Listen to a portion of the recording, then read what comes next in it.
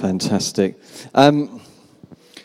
Just by way of introduction, I just want to take 1 minute to say, during the worship, I could see very clearly a picture of Jesus riding on a stallion and just coming in these doors, and I felt that some of it is an introduction to what we're now going to hear from different people who are going to preach. That Hebrews 10:12 says that Jesus sat down because he'd finished. It was a finished work, but equally, he's a king that rides on a stallion with all authority, not only as a priest, but as a king.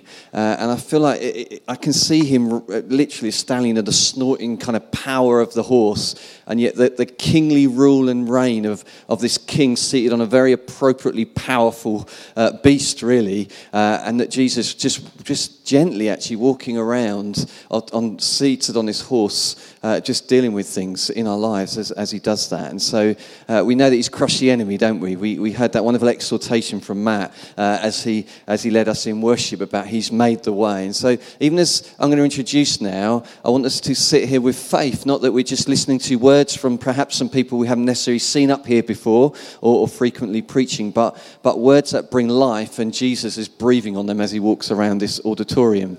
Amen? Amen. So what we've got, last week I spoke on authenticity, and we looked at this whole thing about authenticity is a powerful thing in terms of building family and its spiritual warfare. And we talked about killing performance and pretense and punishment, that this whole thing of religion that the enemy sowed into the church, really, that we have to perform our way to God. Jesus has dealt with that on the cross and enabled us to be really real, because the gospel, Jesus, by his blood, his death, resurrection, is able to wash us clean even as we're open about things. He's able to set us free, and we can be unconditionally accepted. Is that not good news? And so what we thought would be quite good fun to do is to get, we've got Mark Allery, Ali Baxter, Tracy Blick going to come and share some things with us to really bring some sort of kind of earthing to the things that I kind of put a foundation for last week. We did that with the culture of honor, if you remember. And so this is how it's going to work. We've met in McDonald's, the holy place. It's increasingly anointed, that place, as we gather there as Christians regularly. You walk out, well, there's someone else coming in. And so we sat there and we said, okay, these guys have got 10 minutes each. Okay, to present and to speak to us, and then at the end we're going to just worship and minister. And the way I was going to do it is I've got this thing. It's time for 10 minutes, and it's going to be a buzzer. And I said, when you see me, if you go over your time, when you see me stand up next to you, that's when you're really over time. Okay, because I know us preachers, we never run over, and so Lord forgive me. So we're going to hand over for Mark Allery, who's going to come and open up initially with this whole thing of comparison. So, Mark Allery.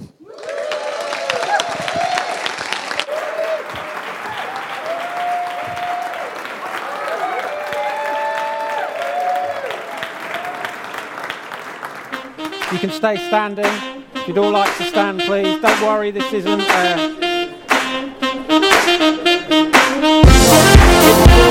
honouring cup of hand. Very important part of the prayer.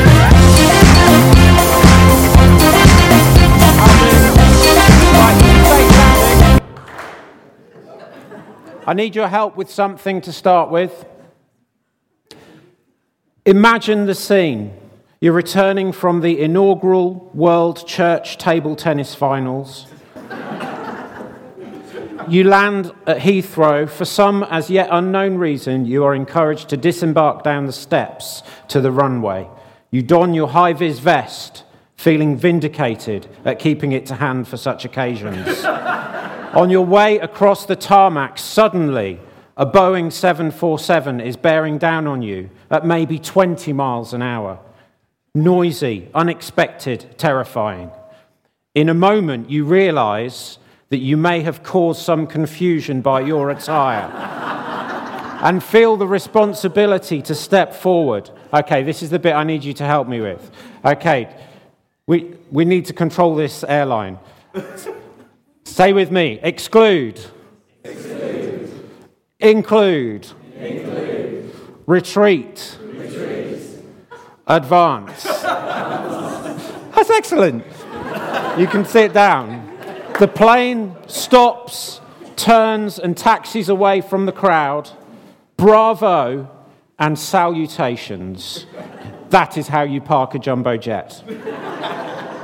For legal reasons, I should mention that that was not an accurate description of airline marshalling. Neither myself or God First are liable for any damage caused by your relying on above information to alleviate disaster, but instead has arisen solely for quality and training purposes.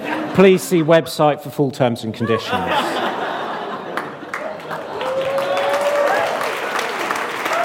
Next slide, exclude. Oh, good morning. My name's Mark. What do you need to know about me?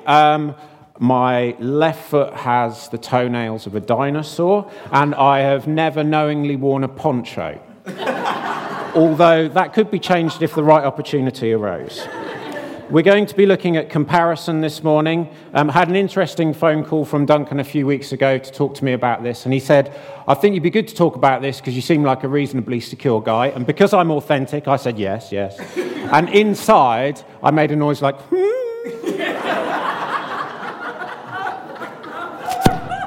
Our country and the world at large is riddled with comparison. It is how we are defined. It is how we define ourselves. It is the currency of respect, the engine of worldly success, and the insatiable hunger that keeps us buying and trying and building and doing. Everywhere we go, we judge others, we are judged, and we judge ourselves against others. People with more money, people with better jobs, people with a house or a better house, people with the latest gadget, people that go abroad a lot on holiday, people with a posh car, people with smaller bottoms, people that always dress well, people that can run fast and far, people that have their own teeth, people who are married, people that have kids, people whose kids are seemingly always polite, people who have never said the phrase, just put your socks on, at more than 150 decibels. People who are better at sport, people who win, people who are clever, people who have savings, people who have loads of friends, people who sound wise, people who sound friendly. The list goes on and on and on. On the back of all this, our culture is exclusive, leaving people out in certain situations, those who don't measure up or fit in with everyone else's normal. I have a mug at work that says, I love spreadsheets. I don't love spreadsheets. I just have a moderate understanding of how to use them compared to other people in our office who are terrified of computers. I like to think of this comparison thing as being like an enormous spreadsheet across the world with everyone's names on and lots of different features, and you categorize people depending on how they rate in terms of yourself. Obviously, towards the top of the list, you might get people like the Bill Gates and the Elon Musks of this world. But I would like to put the cultural behemoth at the top of the list, that is the guy at Mercedes-Benz who in 1997 developed the multifunctional switchblade key. Previously, opening a car was a tedious, depressing affair. Now and forevermore, would you not only enjoy being greeted by the car as you approach, hiya, but the absolute joy that comes with the silver button of destiny revealing, no, this is not just a plastic box, but hello. I am your car key. I am ready for ignition. I wonder where you'd put yourself on that spreadsheet.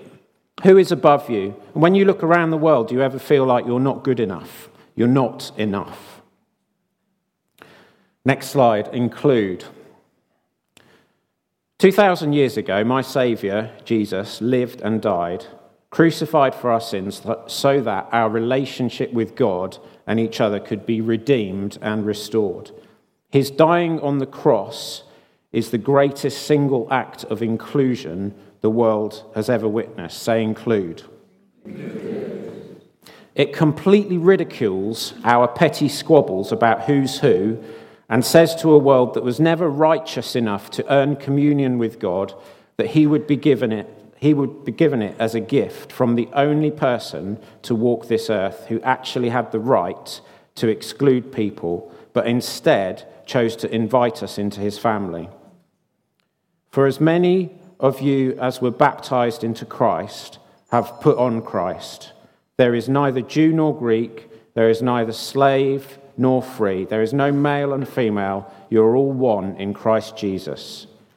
So Jesus demonstrates that his kingdom is a kingdom of inclusion, a kingdom of grace, a kingdom where even if the world says you're not good enough, Jesus declares love and goodness and grace over you as a chosen son or daughter of God, cherished, beloved, delighted over.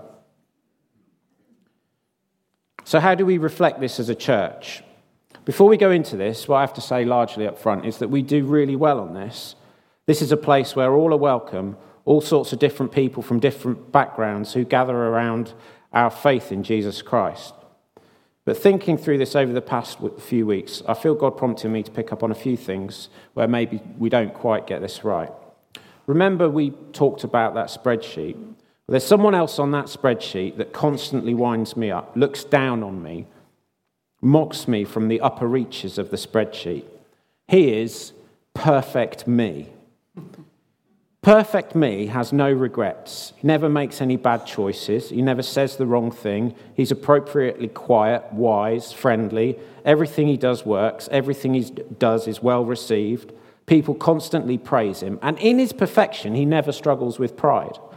He never shouts, never swears. He has the best job, is always loving and gracious to his wife, reads his Bible with every spare minute, prays unceasingly, turns up early all the time, and his car never breaks down. I wonder if you compare yourself to an imaginary perfect version of yourself. It sounds like a joke, but actually I know there will be people here who've lost sleep because they were churning over something they wished they hadn't done or hadn't said, wishing that they were that perfect me version of themselves. I wonder if you think that the church would prefer you if you were that other version.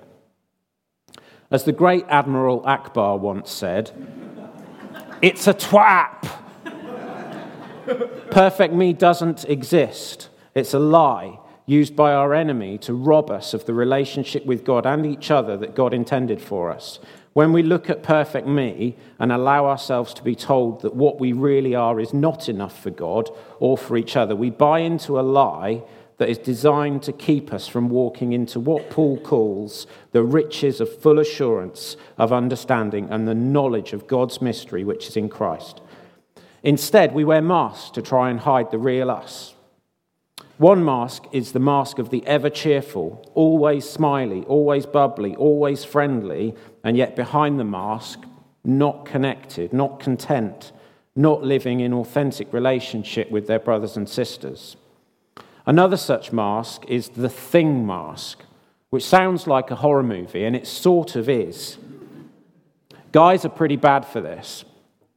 We have a thing, an interest or a hobby, a ministry, and our identity is built around this. And so long as we stick to that topic, we can engage without being exposed. We can present a version of us without ever having to share the real us. In terms of our self-judgment, where Christ has torn down the curtain in the temple that separated us from the presence of God, we say retreat, and step back away from God and each other rather than step into the authentic connection that God won for us. Jesus said this, greatest commandment is this, love the Lord your God with all your heart, with all your soul, with all your mind, and with all your strength. The second is this, love your neighbor as yourself. God's intention is for us to have an authentic, powerful, assured, vertical relationship with him, and also an authentic, powerful, assured, horizontal relationship with each other as brothers and sisters in Christ. The masks are off. Rather than being lied to in retreat, we can take a position of advance, where the kingdom of God grows by the deepening of our assurance in him and in each other, which catapults us out to show the world the goodness and the power of God from a heart of total security and acceptance. Even comparison is redeemed, so that rather than being burdened by other people's excellence, we are encouraged and rejoice in it.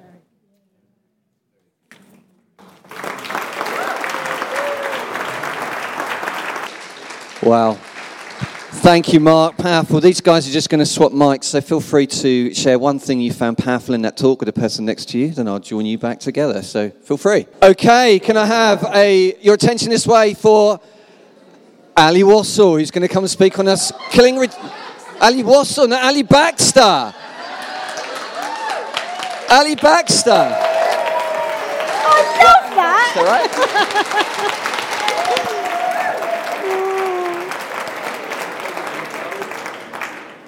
Okay, I think I need an extra 5 minutes for that one, Duncan. The crime scene. One evening, on the outskirts of a bustling city in Palestine, a well-kept house stood out amongst all the others around it.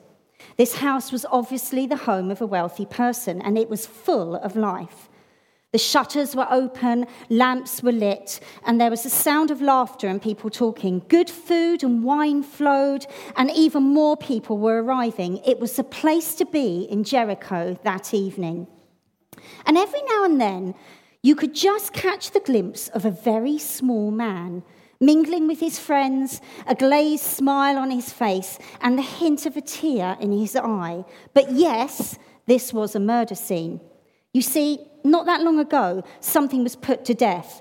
A killing took place, and it had changed everything. The timeline. Many years before this crime took place, a young boy played with his friends in the school grounds. He looked just like all the others, but as they grew older, the difference between him and those around him began to show. The other boys and girls grew taller, and in time, they all towered above him. It soon became obvious that Zacchaeus was always going to be rather small. At first, it didn't matter that much. He still had friends, but as time went on, he struggled to do the sports the other boys loved to do. Then the girls took less notice of him.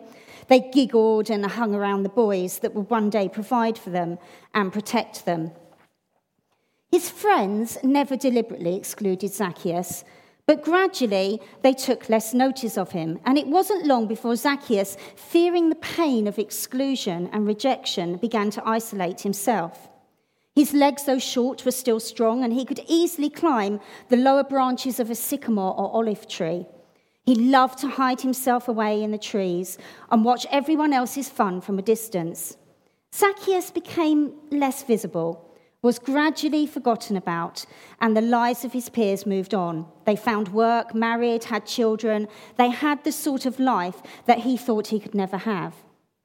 As he became older, he realized that not being noticed was very useful, and there were things he could see and hear that no one else could.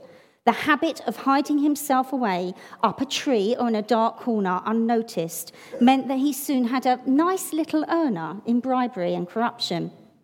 He thought that having money would win him friends and influence people, but the way he went about it distanced him more from the things he craved most.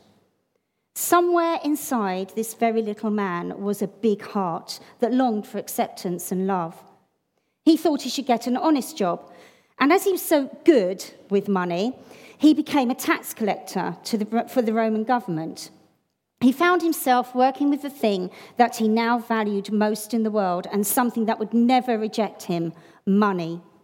By taking just a little extra here and there, he was now not just a very little man, but a very rich man too. And the spiral of being despised and rejected continued as people saw him advancing at their cost.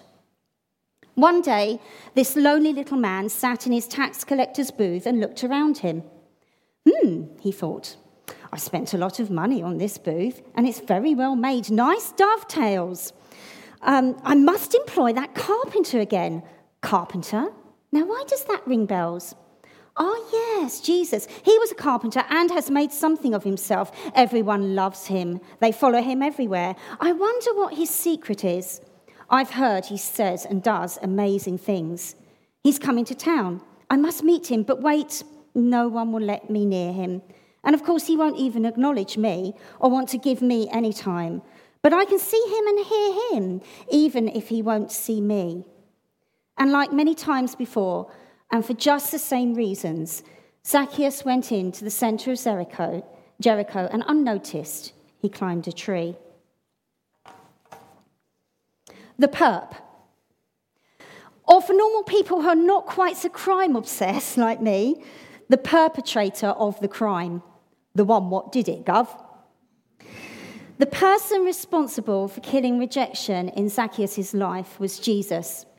Yes, he was the one that set Zacchaeus free. But in the eyes of the people around him, Jesus was the one who deserved judgment and punishment. But just how did he do it? What was his MMO? His motive, means, and opportunity. His motive was love. In Jesus' time, rejection was everywhere, and for all the same reasons that rejection exists today. Jesus himself was rejected, but he loved and accepted everyone, from the most sinful to the dirtiest outcasts of society. He didn't turn anyone away, and he gave them the means and the opportunity to change their way of life and be free from their past. Means. Jesus did notice Zacchaeus, and Zacchaeus climbed down from his tree. The story doesn't go into detail about what Jesus said to him in that busy house that day, but I like to think that Jesus leaned across and whispered in his ear words of affirmation, that he was loved and accepted no matter what he looked like or what he had done. It would take time for Zacchaeus to really begin to believe this, but this had already started. He had begun to accept himself and others, and they had begun to accept him. Words of forgiveness. For others and for himself, Zacchaeus had been carrying so much resentment for so long that he was the one who had become a prisoner. Jesus showed Zacchaeus that through forgiveness he could turn the key and set himself free. He could find the freedom to live differently. Words of hope.